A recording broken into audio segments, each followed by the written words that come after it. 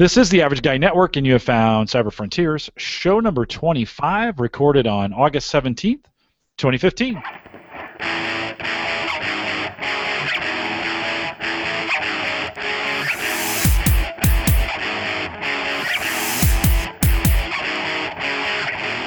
Here on Cyber Frontiers, we explore cybersecurity, big data, and the technologies that are shaping the future, all from an academic perspective. I'm your host, Jim Collison, broadcasting live actually today from the Gallup Studios here in Omaha, Nebraska, and we post the show with world-class show notes each week out at theaverageguy.tv. If you have questions, comments, or contributions, you can send us an email. Easiest way to do that is just send it to me, Jim at theaverageguy.tv. You can track me down on Twitter at Jim or at J Collison. And now you can call in those questions, 402-478-8450, and we'll play those questions right here on the program. Of course, theaverageguy.tv is powered by Maple Grove Partners Web Hosting. Get secure, reliable, high-speed hosting from people you know and trust. One of them sitting right across from me right now. That, of course, would be Christian.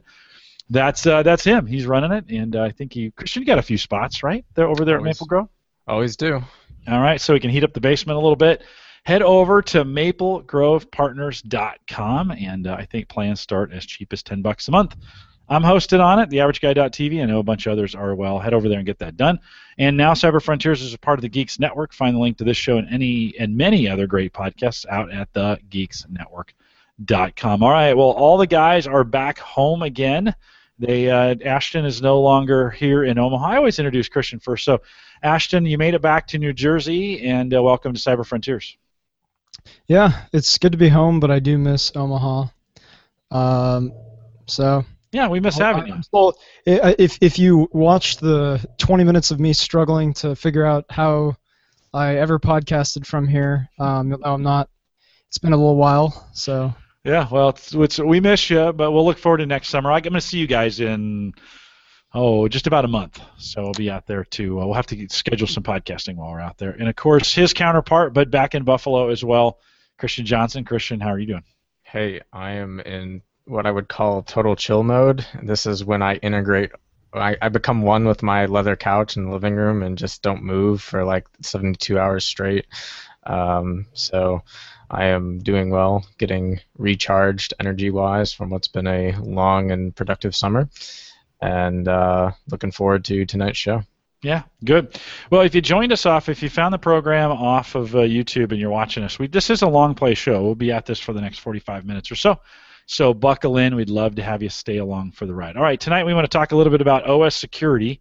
Well, one of those pieces that is just not Windows problems, but we're going to start with Windows, I think. Christian, Microsoft has released, as of July 29th, has released a brand new version of Windows, and Windows 10 has gotten really wide adoption. A lot of people are downloading it. A lot of people are using it. It's getting pretty positive reviews out there as folks are downloading and using it. I'm hearing just a lot of buzz around it. We want to talk about it tonight from a technology perspective. So when we think about a new operating system, we're always worried about security. In the last couple days or so out at the AverageGuy.tv's Facebook group, we've been talking a little bit about antivirus, and that's kind of one of those things that always comes up. But inherent to the system are OS kernel problems, some of those things that come, or just weird ways. Microsoft changed some things that they did with Windows 10, and it just made it weird. So let's dive into Windows 10 a little bit. You used the word debacle on this. Isn't that a little strong? Debacle's probably a little strong, but it's pretty close.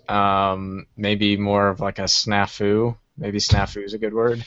But it's somewhere in between snafu and debacle in my book. The reality with Windows 10 is that it is, I think, per Microsoft's usual trend of being great, being terrible, being great, they kind of lived up to the expectation of Windows 7 was great, Windows 8 was terrible, and Windows 10 supposedly great.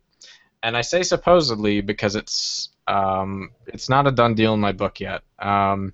Windows 10 is really the first operating system that Microsoft has released that is the new face of Microsoft. So this is, I think, the first flagship release that you're seeing of a post-Balmer era. Thank you. in which we're now seeing an operating system that's not really a product anymore. It is a service, and this is the first time that an operating system has been released from Microsoft that's as heavily integrated into its cloud services as it is the personal computing world. And so, when we talk about some of the benefits of the operating system, it's clear they've added a lot of things that make them not only highly competitive with themselves in terms of outdoing what they've done in the past, but they really start to bring some of the features of user interaction to the table that Google and Apple have been killing them on for a long time, right? Microsoft Cortana is a hot buzz item. The considerable performance improvements in Windows, hot buzz item. For gamers, the DirectX 12 package, which is basically giving you 20% performance improvements without changing any of your hardware, that's a big ticket item.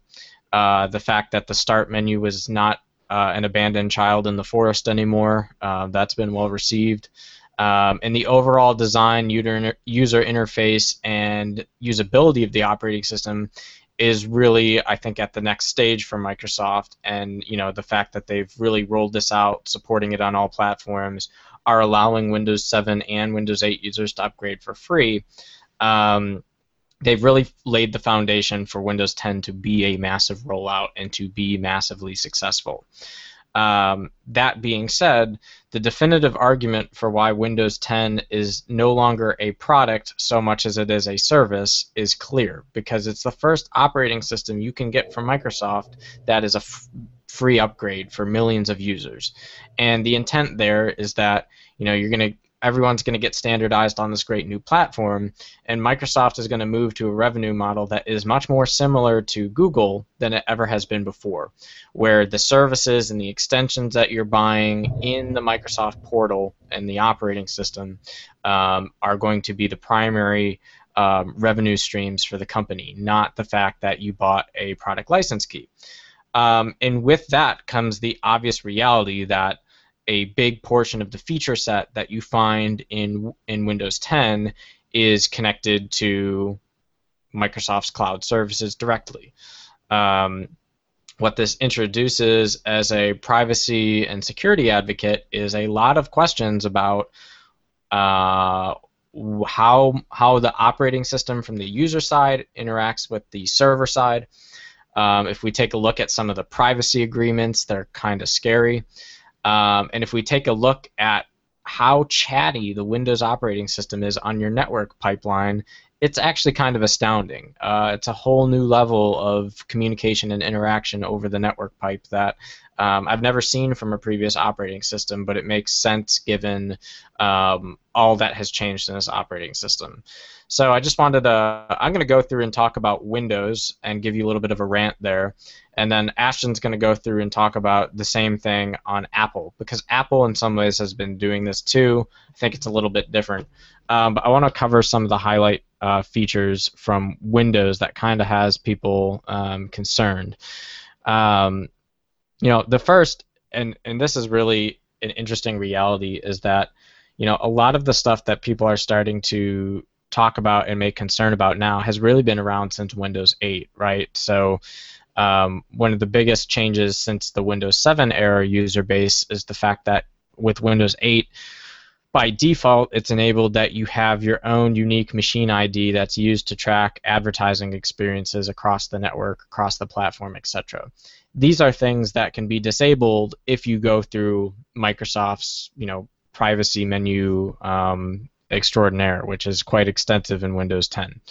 Then you have other features in Windows 10 like Wi-Fi Sense, where you can share your network with others. People have really blown that out of proportion in terms of the privacy risk there, so I'm not going to talk about it other than to say stop listening to them. But these are features that you can turn on and off. They really enhance the operating system and the way we do business, and it's, I would say, overall a value add to the OS. One of the biggest features that is different in Windows 10 from any other operating system is by far the Cortana interface, and this is something that on the surface, you can turn off, right? And you can disable Cortana completely. And you would think, however, though, that upon disabling Cortana, Microsoft would stop sending data from the Cortana service. But that's really what initial privacy experts have found. What I have initially found in my own research is that that is not the case. The operating system continues to send network traffic back to Microsoft that's specifically about Cortana.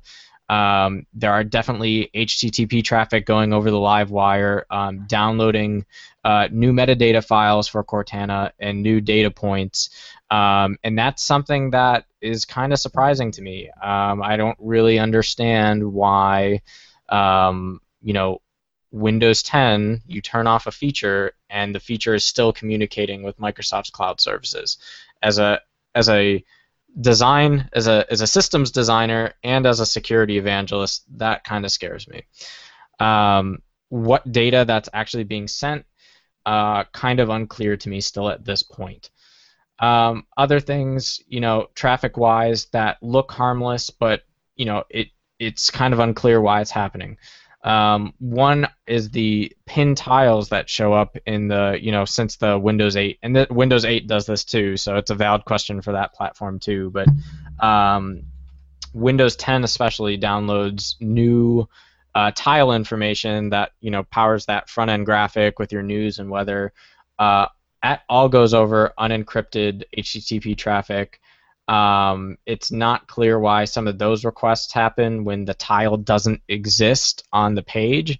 So like if I delete the weather tile and I delete the news tile, it still goes out and gets that data. That's not so much of a privacy concern as just why are you doing that kind of thing. So on one side, even just looking at the network bandwidth that's used on an average Windows 10 PC, it's definitely much higher than your average Windows 7 PC on idle, right? Even services like the Windows Update service in Windows 10 has drastically changed, where they now have a new feature where if my desktop receives updates before someone else's desktop on my network, that other desktop might go to download those updates from my machine automatically. Now, there is buried in the settings page a way to turn that off, but by default, your average home consumer user who's just putting these machines on their network, their machines are naturally using more bandwidth at a state of rest than any other operating system before. So even what kind of implications that has on, like, if you're a mobile device user and you're taking your tablet out, how much additional network traffic is that causing you? That's pretty interesting. When we talk about some of the privacy-oriented concerns as opposed to the technology-oriented concerns, really it's the end-user language that is, it's not just the things we're seeing on the technology side so much as the end-user license. I know when the Windows 10 technical preview came out, I talked about this briefly, and that was that the Windows 10 license agreement very clearly, explicitly states that they have access to all your documents, all your files, keystrokes, etc. And the language is very stark and upfront in ways that you would have never seen that in a Windows 7 end-user license agreement. And when we look at the final release of Windows 10, while some of that language has backed off, definitely far from the whole thing being backed off. And this is really becoming a privacy headache for Microsoft because they are not being as transparent as they should be about how the data sharing and how the users are interacting with their system, and B, where that license agreement is really getting applied in the context of sending data back and forth. It's one thing to have data go back, for my speech, if I have my microphone on because I'm using Cortana and you're trying to improve your audio engine, yeah, Apple does that, Google does that, etc. But no one from Microsoft has really come forward and explained why you need my keystrokes, why you need my files, and yes, I can sit here and conceive ways in which this is all improving the operating system. But as a security conscious person, these are things that these are features I wouldn't want. I would just soon as much turn them off to know that there's not a keystroke application running on my desktop. Which one point in and of itself is it would be awesome if Microsoft had made a release of Windows 10 that was designed to be kind of the standalone enterprise release that was completely disconnected from the cloud services, because I see this being a major adoption challenge in the enterprise, where they're going to want much more stricter controls over how updates happen, over how the system's interacting. Those networks are much more tightly monitored. You want to have the traffic much cleaner. This is going to be an adoption challenge for major Fortune companies, is my prediction. Whereas on the user and the commercial side, we're seeing the adoption rate is huge, because they made it so easy for you to get those upgrades, to have that icon bar put in your tray, to download your free upgrade, etc. The privacy headache is a headache because we started with these core set of features that people traced and saw data, and then we're seeing new articles come into the fold that continue to be a problem for Microsoft. One of the ones that has come out in the last day or two that has been a popular conversation point is the privacy headache over gaming, where there's now explicitly put in the license agreement, Microsoft actually scans portions of your machine as it pertains to you using Microsoft-based games and services to see if you've installed counterfeit software, and tries to basically automatically disable any unauthorized hardware and or software that you're using on your machine, right? So whether or not you agree that's a thing for Microsoft to be in the business of doing is a separate conversation from the fact that your CPU is now spending time scanning, making sure these things are right, doing file sum checks, sending data about you back to Microsoft, enhancing your advertising experience.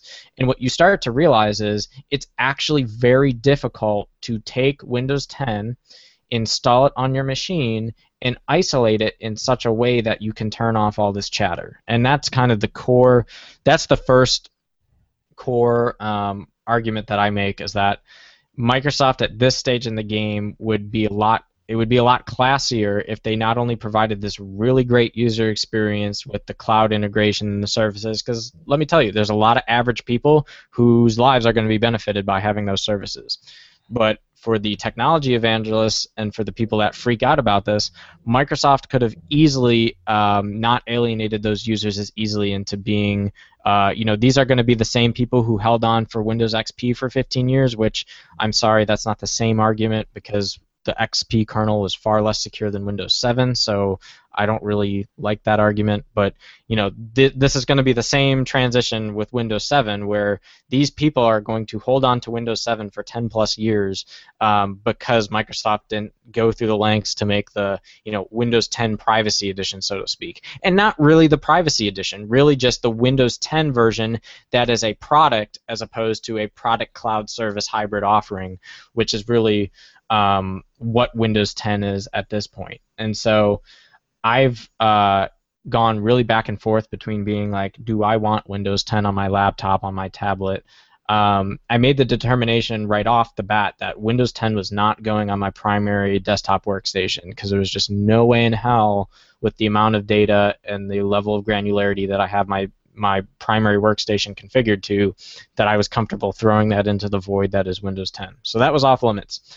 But I was open to upgrading my new Lenovo Yoga 2 tablet and this Core 2 Duo workhorse, in which I'm broadcasting from now, to Windows 10 to see what the experience was like. And even then, I got as far as letting the image download to my machine, and then I was like, nope, I'm not doing it.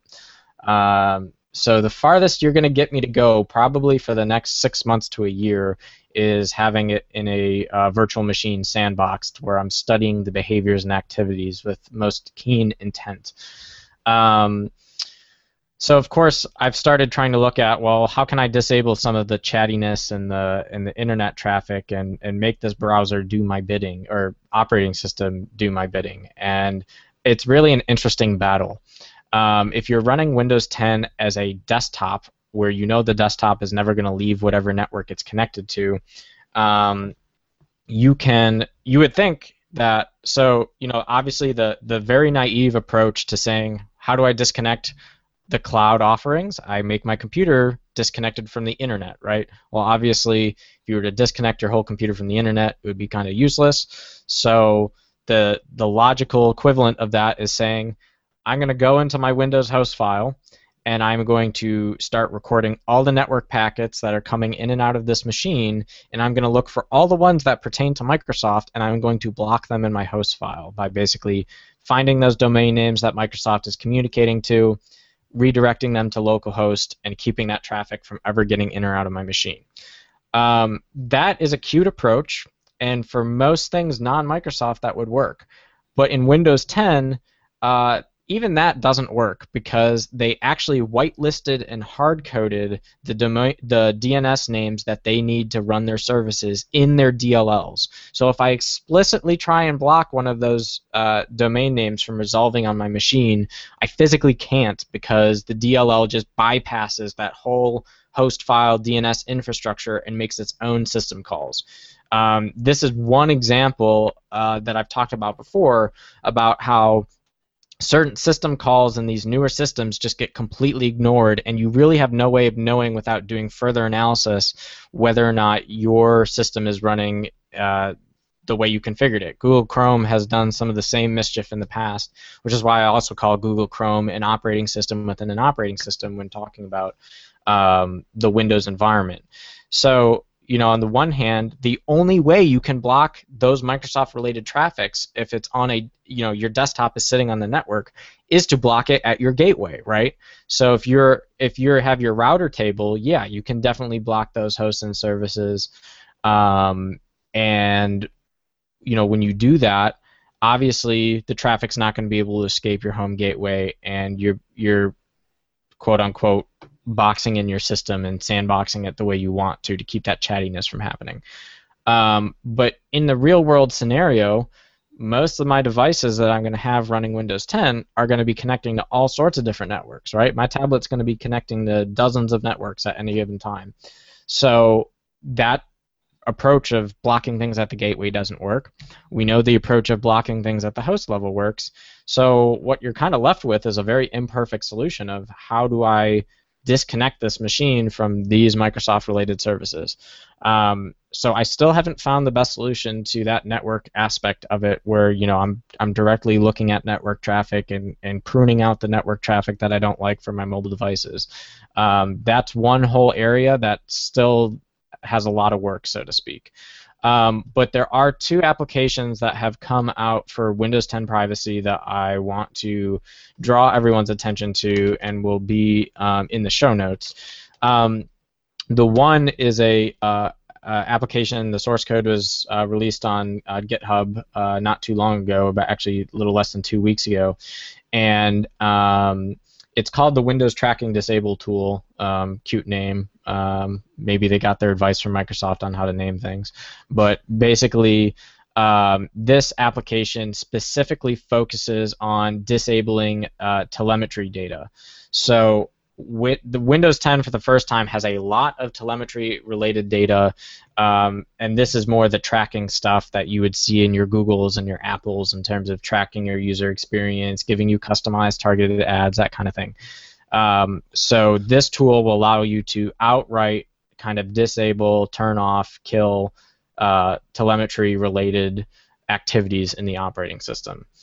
Then the second related tool is called Do Not Spy 10, and this is an application that allows you to, without having to go through and figure out all the Windows menus for the features and where all those settings are, it allows you to specifically enable and disable features that are in Windows that could affect your privacy.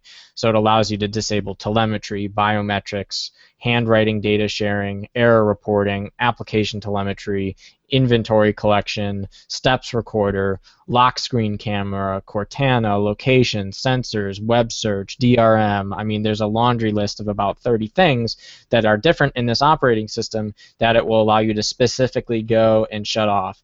And this is probably one of the most fully featured applications that's out there right now. It's called Do Not Spy 10, and that's kind of the most one-shot kills all to get a lot of those features that are chatty and that impact your privacy turned off.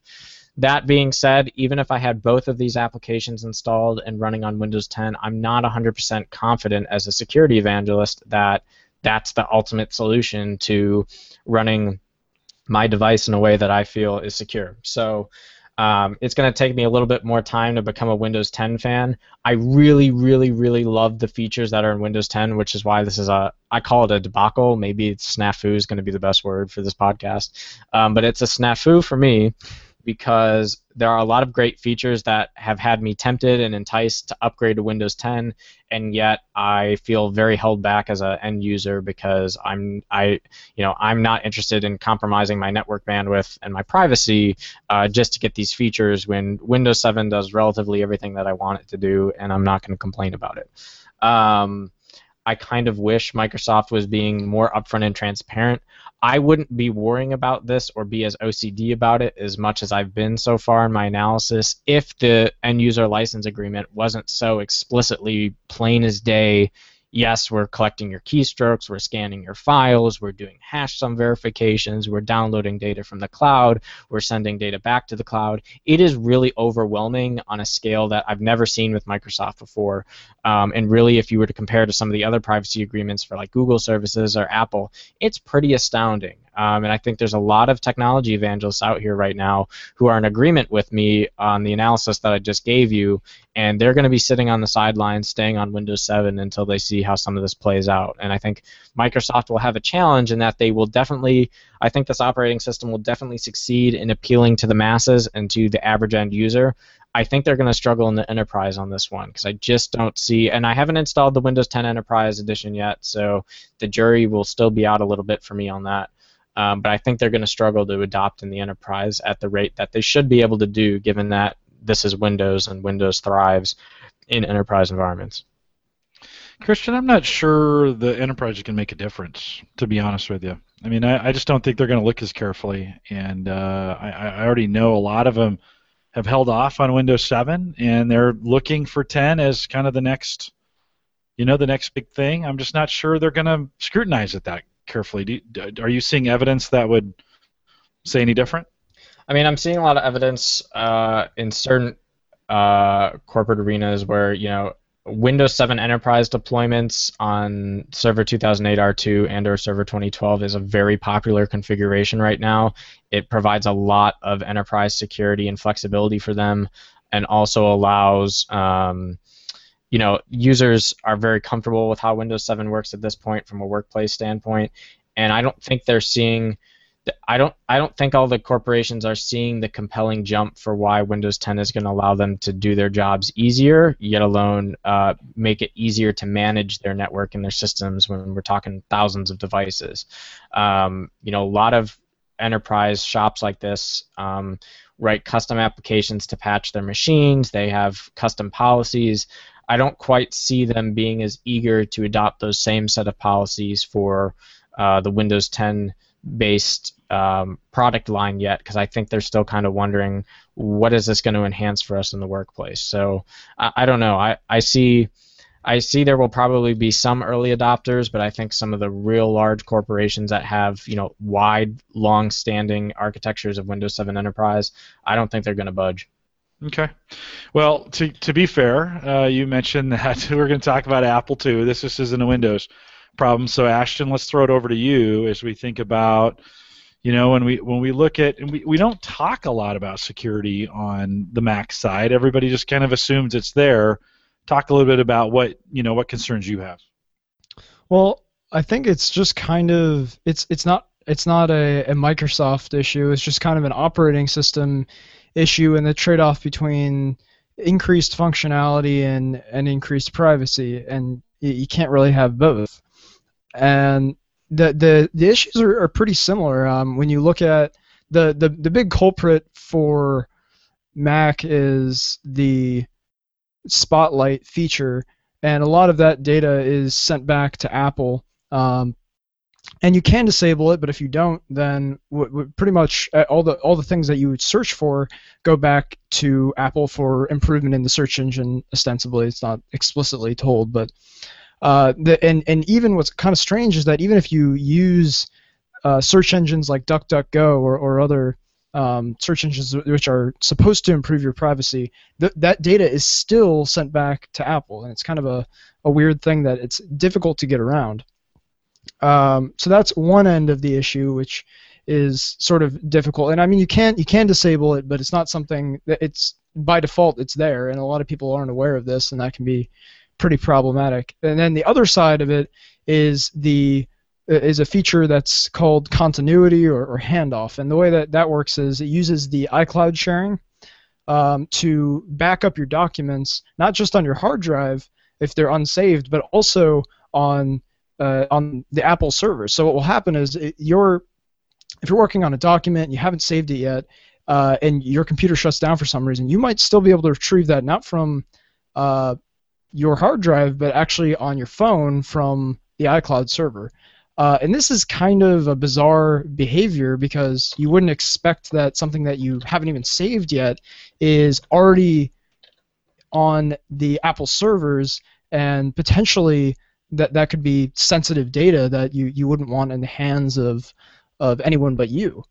So I think it kind of reflects the issues are sort of similar across all of the different operating systems. And while there are sort of fixes in both cases, you can turn off Spotlight, you can turn off iCloud and things like that. It's not a default behavior. It's not something that you would necessarily think to do unless you're a power user. But even if you're not a power user, you can have lots of sensitive data that's still vulnerable to exploitation if you aren't familiar with what's going on. So that's pretty much the Mac side of it. It's kind of just a reflection of the Windows side in a lot of ways, but these are concerns I think that we're going to be facing for a long time, just that are kind of inherent in the operating systems trying to gather more and more information, but also preserve the privacy side. Yeah, I think the one interesting difference still with the privacy, even on the Apple side, is that I still, in my mind, even with the latest release of Apple, I see Apple still much more as a product as opposed to a hybrid product cloud offering like Windows 10, which is kind of a silly notion, to be honest, because Apple has probably one of the most advanced cloud architectures and integrated, but I think they have been doing it for so long and so smart about how it integrates with the mobile experience, the iPad experience, really your cell phone, your iPad, and your laptop and or Mac desktop are all kind of integrated into that system. But I don't think their end-user license agreements are as explicitly jarring to the end user in terms of what types of data is going back and forth as what we see in Windows 10, which is it's not quite as much of a snafu. It's not as much of a debacle. No, it's definitely. Or do Mac users just accept it as being part of the right? It's part of the cost of doing business. Honestly, I think that a lot of users that aren't super into security are fine with the increased features at the expense of this. These security. Honestly, the number of people who read the end user license agreement is pretty small. Like not very many people will take that time. They want to use Windows 10. They want to use they want their search bar or their start menu back and all of those things. And they don't want to read through a 20,000 word legal document on the possible security ramifications of this install. Don't you think? I mean, most for the end user, right? As long as you're not stealing my bank account information and password, I don't, I don't have anything that I would even consider. So I'm syncing stuff, and they've got access to it. I'm not. Again, there are people who have some serious concerns about that. I'm not necessarily one of them. I think I'm more like the average guy. When I'm willing to take the convenience instead of the security, because I don't view it right or wrong, because I don't view my content as being, it's not that important. We make show notes for the show, right? We have them on Google Docs. If somebody else were to, if Google were to have access to them, or publish them, do something with it, right? And I create a lot of documents like that. I get it though. There is a lot of stuff out there to be secure. I think the scary thing though is some of the things that Christian mentioned are in the end user license agreements include keystrokes, and at that point, you don't really get to say, well, that's everything. That's you type it in your credit card or your password or whatever it may be. Then you don't really have control over. Oh well, I don't do anything that important on this. It can still come back to bite you. Well, don't you think? In the they're trying to be helpful. I mean, keystrokes is so they can understand, as they're developing Windows 10, they want to get some ideas of what people are doing and how they're doing it so they can make the product better. Don't you think that's just an overreaching of convenience for them, that when we look at it goes, oh, well, keystrokes, well, you could be recording the password to my bank account, right? I mean, Christian, is that what that says? Yeah, I mean, I think it's one thing to say, we'll have this keystroke whatever service on a technical preview where, they're in the core process of trying to make the operating system and improve based on user feedback. It's another entirely different thing to be putting that in a production release, especially. I mean, this is part of the reason why I think the enterprise is going to be so boggled by this. I can't imagine any enterprise feeling comfortable about accepting an end-user license agreement that says, hey, guess what? We own your keyboard. That just would not fly, and that's where the data really does matter, right? And there's a lot of different concerns over the continuity and the security of where that data is going and what form the data is existing in. And you brought up an interesting point about, well, I don't really care if Microsoft has my files that are on the cloud or whatnot, because at the end of the day, big corporation, I can probably trust them to maybe do the right thing. You as an individual can choose to take that leap of faith. But what the interesting segue is released in Black Hat, which is one of the largest security conferences, probably next to, along with DEF CON out on the West Coast. At DEF CON, presented a couple weeks ago, is one of the first real intriguing white papers on man-in-the-middle attacks for cloud storage accounts, where you don't even need the person's password. And I'm not going to try and read you the 20-page technical paper. I'll make sure to include it in the show notes. But it basically goes through how, these synchronous applications where, your OneDrive, right, is automatically keeping those folders that you specify. They're keeping it up to date. They're keeping them in sync, making sure your files are getting up there and available to your other devices. Obviously, it would be a pain if every time a change or an update happened, you'd have to put in a password, right? So these clients create a token that then is used to authorize back with the cloud service. And this walkthrough at Black Hat was the first real demonstration of how a successful man-in-the-middle attack for Dropbox, Google, OneDrive, etc. could be done, so that you don't even need to hack the username and password. You create this man-in-the-middle attack, you force that client to give you one of these valid tokens, and then you turn right back around and use that token to log in as a backdoor entrance to the real service. And at that point, it's not Microsoft that has your files. It's Microsoft and whoever else is smart enough to carry off these man-in-the-middle attacks. And again, these are sophisticated attacks. There's a level of complexity with all of this, but the point is there are real realities and real situations and real implications for both average users and especially the enterprise.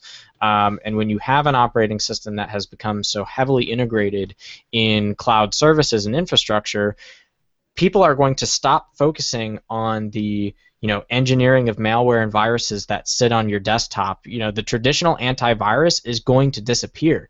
They're going to start looking at the network, the cloud services, and the back end, and you're no longer going to see the day where a virus comes in, installs itself on your file system, your computer gets hosed, you take it to your tech expert, he runs an antivirus scanner, it's all cleaned up, tidied up, and you have your machine back. No, these viruses, with having these cloud interfaces, are going to become much more complex because they're going to live in memory, they're not going to leave a footprint on your file system, they're going to be in the network, which is where the average user especially notices the least amount of change in their network.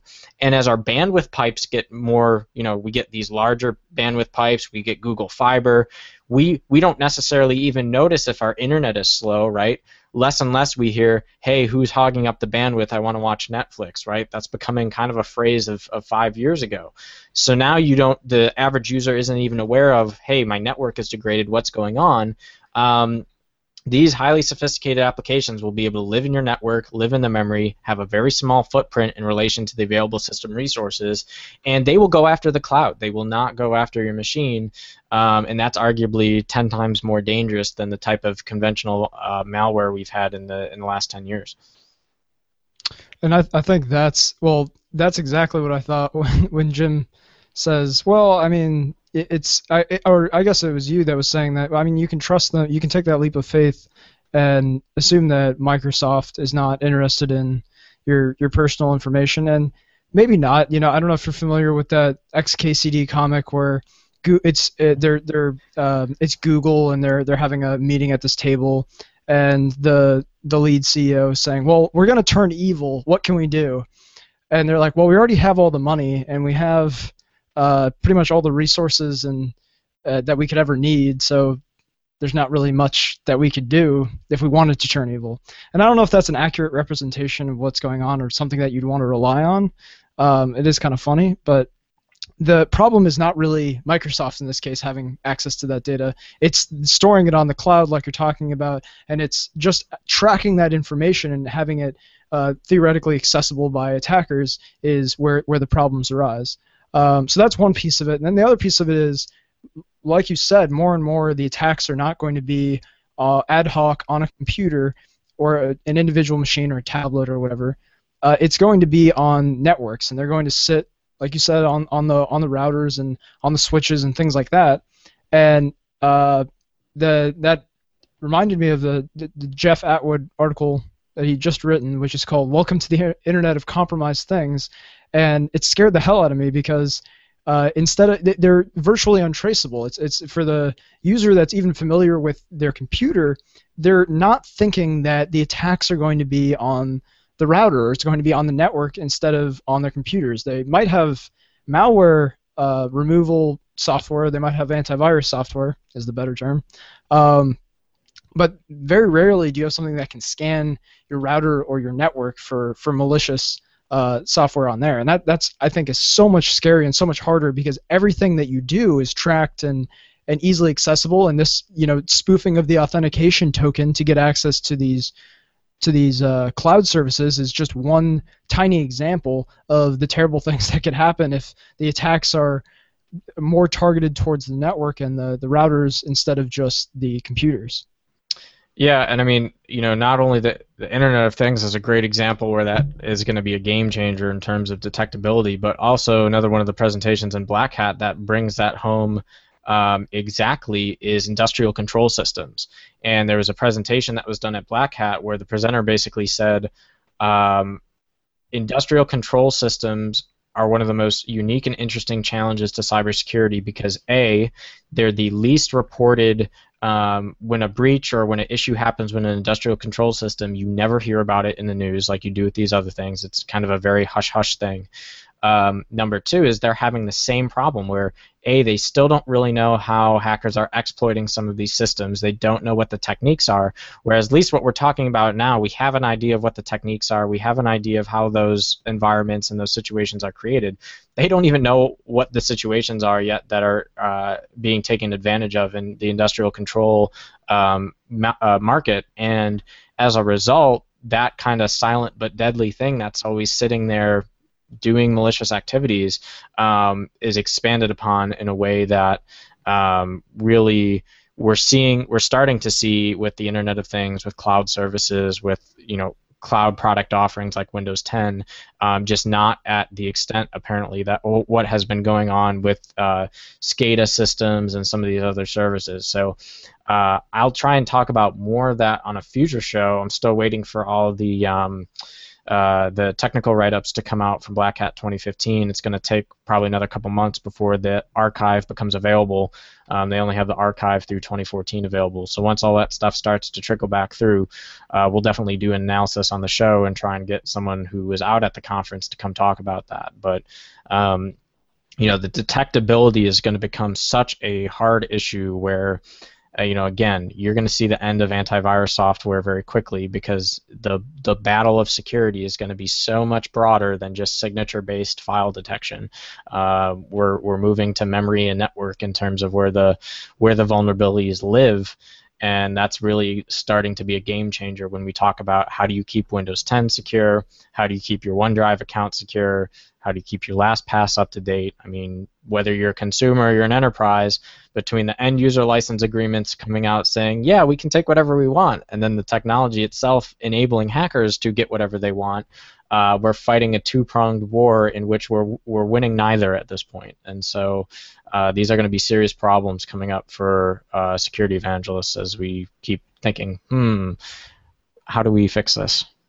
Christian, for the average guy, does dual factor change anything when we think of this man-in-the-middle attack? If they get access to it in a token, but they're not coming from a known location, will it throw two-factor and stop them? In this case, I don't think it would, right? Because if you have spoofed the middle endpoint and you've done that initial exchange, usually it's during the initial exchange where it would say, hey, give me some second form of authentication to validate yourself. In this case, you're swiping off that token that has already been created. It doesn't matter how many forms of authentication you have in the middle. It's just taking that already, you already have the key to the kingdom, basically. You make a copy of it on a fake system, and now you're circumventing it and going back to the real system, and you're basically fooling the client. So the way you fix that is you have to figure out, how do you redesign these cloud clients to be, I guess, more aware of who they're connecting to? But that's the problem. The whole point of a man-in-the-middle attack is that you're passing you're getting all those green check marks that say, yes, I am the real Microsoft server that represents syncing your account. And at that point, it's game over. Yeah, it's almost like some form of authentication all the way back to you that can't be spoofed, right? Exactly. Yep. Yeah. One other. Sorry, one small note is regarding the Black Hat briefings. That the briefings are already out, so I guess those are. I'm not sure if those are what the talks are going to be on, or how that works. I saw the overview of what all the talks were going to be, but I didn't see like the presentation slides or anything posted for that yet. They do appear to have the slides are there and the white papers are there. So. Send me a link. We'll put that link. We'll put that link in the show notes. But I was looking at some of them, and they're really informative. Some of them are deep dives. So maybe a little technical, but pretty interesting stuff. Yeah, you can get lost in going back through those even over the last 3 years. If you were to try and understand all the presentations that were given between DEF CON and Black Hat alone, would be a pretty interesting life undertaking. Yeah, it's probably more content than you can consume in a for the average guy, or even the above. For the average guy, yeah. If you're having trouble sleeping at night, just pull those out, and they'll put you right to sleep. Now, some important stuff.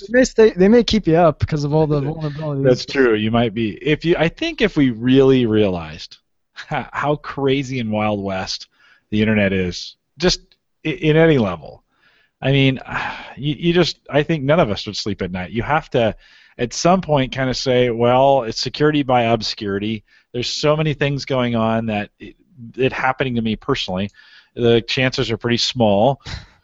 Or, I mean, that's how most of us live, I think, to be honest, right? I mean, when I talk to you guys, I kind of go, man, I just want to shut my computer off and be done with it. And you really can't live in that world anymore. 10 or 15 years ago, you could still do your banking that way. I mean, and you still can, right? I mean, my mom's that way. She doesn't do a lot of stuff, but it's next to impossible. It's horribly inconvenient, right? And so it's just one of those kinds of things where I've even gotten down. So when I run out of protein bars, I just log in with to my Amazon account on my phone. I've got it all preset with one click. I just order more, and boom, they're to me in 2 days, right? I haven't left my house in years. It's awesome. Now I know that's not true because I just saw you here on the campus. When are you guys going back to school? When school start for Maryland?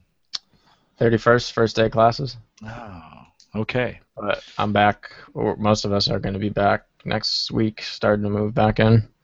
Okay. And, well, it'll be interesting to see, I think. So as we look at the calendar, then, today's the 17th. 31st is the first day. It's probably not realistic to think we can do a Cyber Frontiers. Well, you guys have been moved back before. Could we do one on the 31st? Could we get another one in, you think? I think so. All right. Well, let's shoot for that. I would try to get on a regular schedule every 2 weeks if we possibly can. So we'll give Yeah. So August 31st, right? Okay. I think we just recently passed a year, right? Because I think we did one the first day of classes last year. Did we? Would have been pretty close, yeah. Yeah. For Cyber Frontiers as a whole, or with having you on? Oh, just me. That's true. Just me. I think It's it's been with more you, than a 'cause year. It's been more than a year. Christian and I did a couple, I think in the spring, Christian, and then we brought you on. Yeah, because we had Dr. Pertolo on right before we brought Ash. That was in fall 2014. So yeah, I'm gonna get a chance to teach in his class again, which is really cool. Yeah, super excited. Sorry, about that. spring of 2014. One quick last thing, Randy, did you get the? I dropped the links in there. You got the article? All right, never mind then. I grabbed those. Those are the ones in the show notes, right? I just put it in. Yeah. Oh. The very last. The very last. You got it. Blog. Cutting horror. Yeah, I think I got it. Yeah. Yep, I got it. Go ahead, Christian. The only last thing that I'll try and cover a little bit more in the next show, but it was a community request, and this is a community podcast, so we're going to talk about it, and that is the Mr. Robot show on USA Network. A lot of people have been asking me, hey, what are your thoughts about this? Is this the real deal? Etc. It's honestly, both from like a theatrical critic standpoint and from a technologist standpoint, it is by far the first thing on TV in any recent memory of cyber-based shows like CSI Cyber. It's a joke when you see all the fake stuff going across the screen and that kind of thing. It almost makes people who are technology oriented kind of chuckle and be like, okay, I'm turning this off before I have to go insane. And Mr. Robot is just total opposite of that. It's really a psychological thriller. Honestly, kind of on the really sketchy rating side in terms of like not safe for work, appropriate for family audiences. So tread with caution if that's a concern for you. But if we're talking simply about how realistic is the depiction of the cybersecurity, the hacking, the culture, it is incredibly accurate. They really focus on kind of some of the real world types of scenarios that would come up with email phishing and data espionage and exfiltration and hacker culture society. It's eerily, brutally much more realistic. It's not perfect, but it's brutally realistic in comparison to anything we've ever seen on television before. When they do the close-in screen-ups of the council, you're seeing actual commands, not BS. So the people who are sitting there say, yeah, I do this at work for a living. It actually, resonates with a lot of people. And so geeks love this show wholeheartedly. And obviously people who aren't technology oriented are really enjoying it too, because it's a really interesting psychological drama. But it, Randy has maybe the best word for it. It's a nasty show. It is really a nasty show, but it has some really fantastic elements that I think keep people hooked, and USA has really brought out an interesting show that I think really has made all the other cyber shows look kind of derpy in terms of like, yeah, this is a real world scenario. Some really bad ones. Yeah. Including every CSI ever made. Right. So this one is just brutally realistic, and like me as a technologist, I'm excited to see the realism there. Again, as Randy says, nasty is probably the word to describe Mr. Robot in other ways. So tread with caution. We are not a TV rating not service. Safe work. Maybe not for safe for work, huh? Yeah, not safe for work. All right. Sounds good. Well, with that, we'll wrap it. Want to say thanks for listening. If you joined us tonight live, thank you for coming out. We had I just didn't get this advertised over the weekend, and I need to do a better job of that. I say that every time. And for whatever reason, I've got all the time in the world I shouldn't say that, but on the weekend, I'm intentionally working on podcasting stuff, and I always miss this one. I need to get better about that. But if you want to follow everything that we do, I do put the schedule and post it, even for Home Gadget Geeks, out on the averageguy.tv site. So go to theaverageguy.tv, check that out. We're going to get back on a 2-week schedule, hopefully, with these guys. They're in school, so it makes it tough, and we do a lot of stuff during the year. So we'll try and get back on every 2 weeks. If you haven't subscribed to Cyber Frontiers yet, you might want to do that. Just head out to theaverageguy.tv/subscribe. We want to thank you for using the Amazon link. It's just theaverageguy.tv/Amazon. And we want to also just say thanks, Christian. Thanks for hosting all that we do for theaverageguy.tv over there. That's always up and running, only to be slowed down by a plugin, right? Yes. So when you want to know how fast Maple Grove Partners is as a platform. Don't use the average guy right now as that measure. Go to maplegrovepartners.com because Jim's podcast plugins kind of got some issues. I'm sacrificing speed for convenience at this point, and it's the player, the audio player that we use, has a bunch of little gadgets in it. I really like it, but it does slow down the rendering, the download of the site fairly significantly. So Christian's right. Head out to Maple Grove Partners if you want to check out speed. For that, and we've got some good stuff going on there. But head out to the Average Guy TV. Just wait an extra second as it downloads. It actually goes pretty fast. And Christian's got some rock solid stuff going. Figured out some stuff this summer that made it even faster. I couldn't believe I shut off the plugin and it was just loading like that when we got done. And so hopefully Hanny, we had him on the show. He's on Home Gadget Geeks. Hopefully he'll get that fixed. And we'll be blazing speed again. We want to thank you for listening. We're out here every other Monday night or so, and just again, like I said, watch theaverageguy.tv for it. If you like the show, and share it. We'd love you to have have a friend listen to it or what have you. And with that, we'll say good night, everybody. Good night. Have a good one.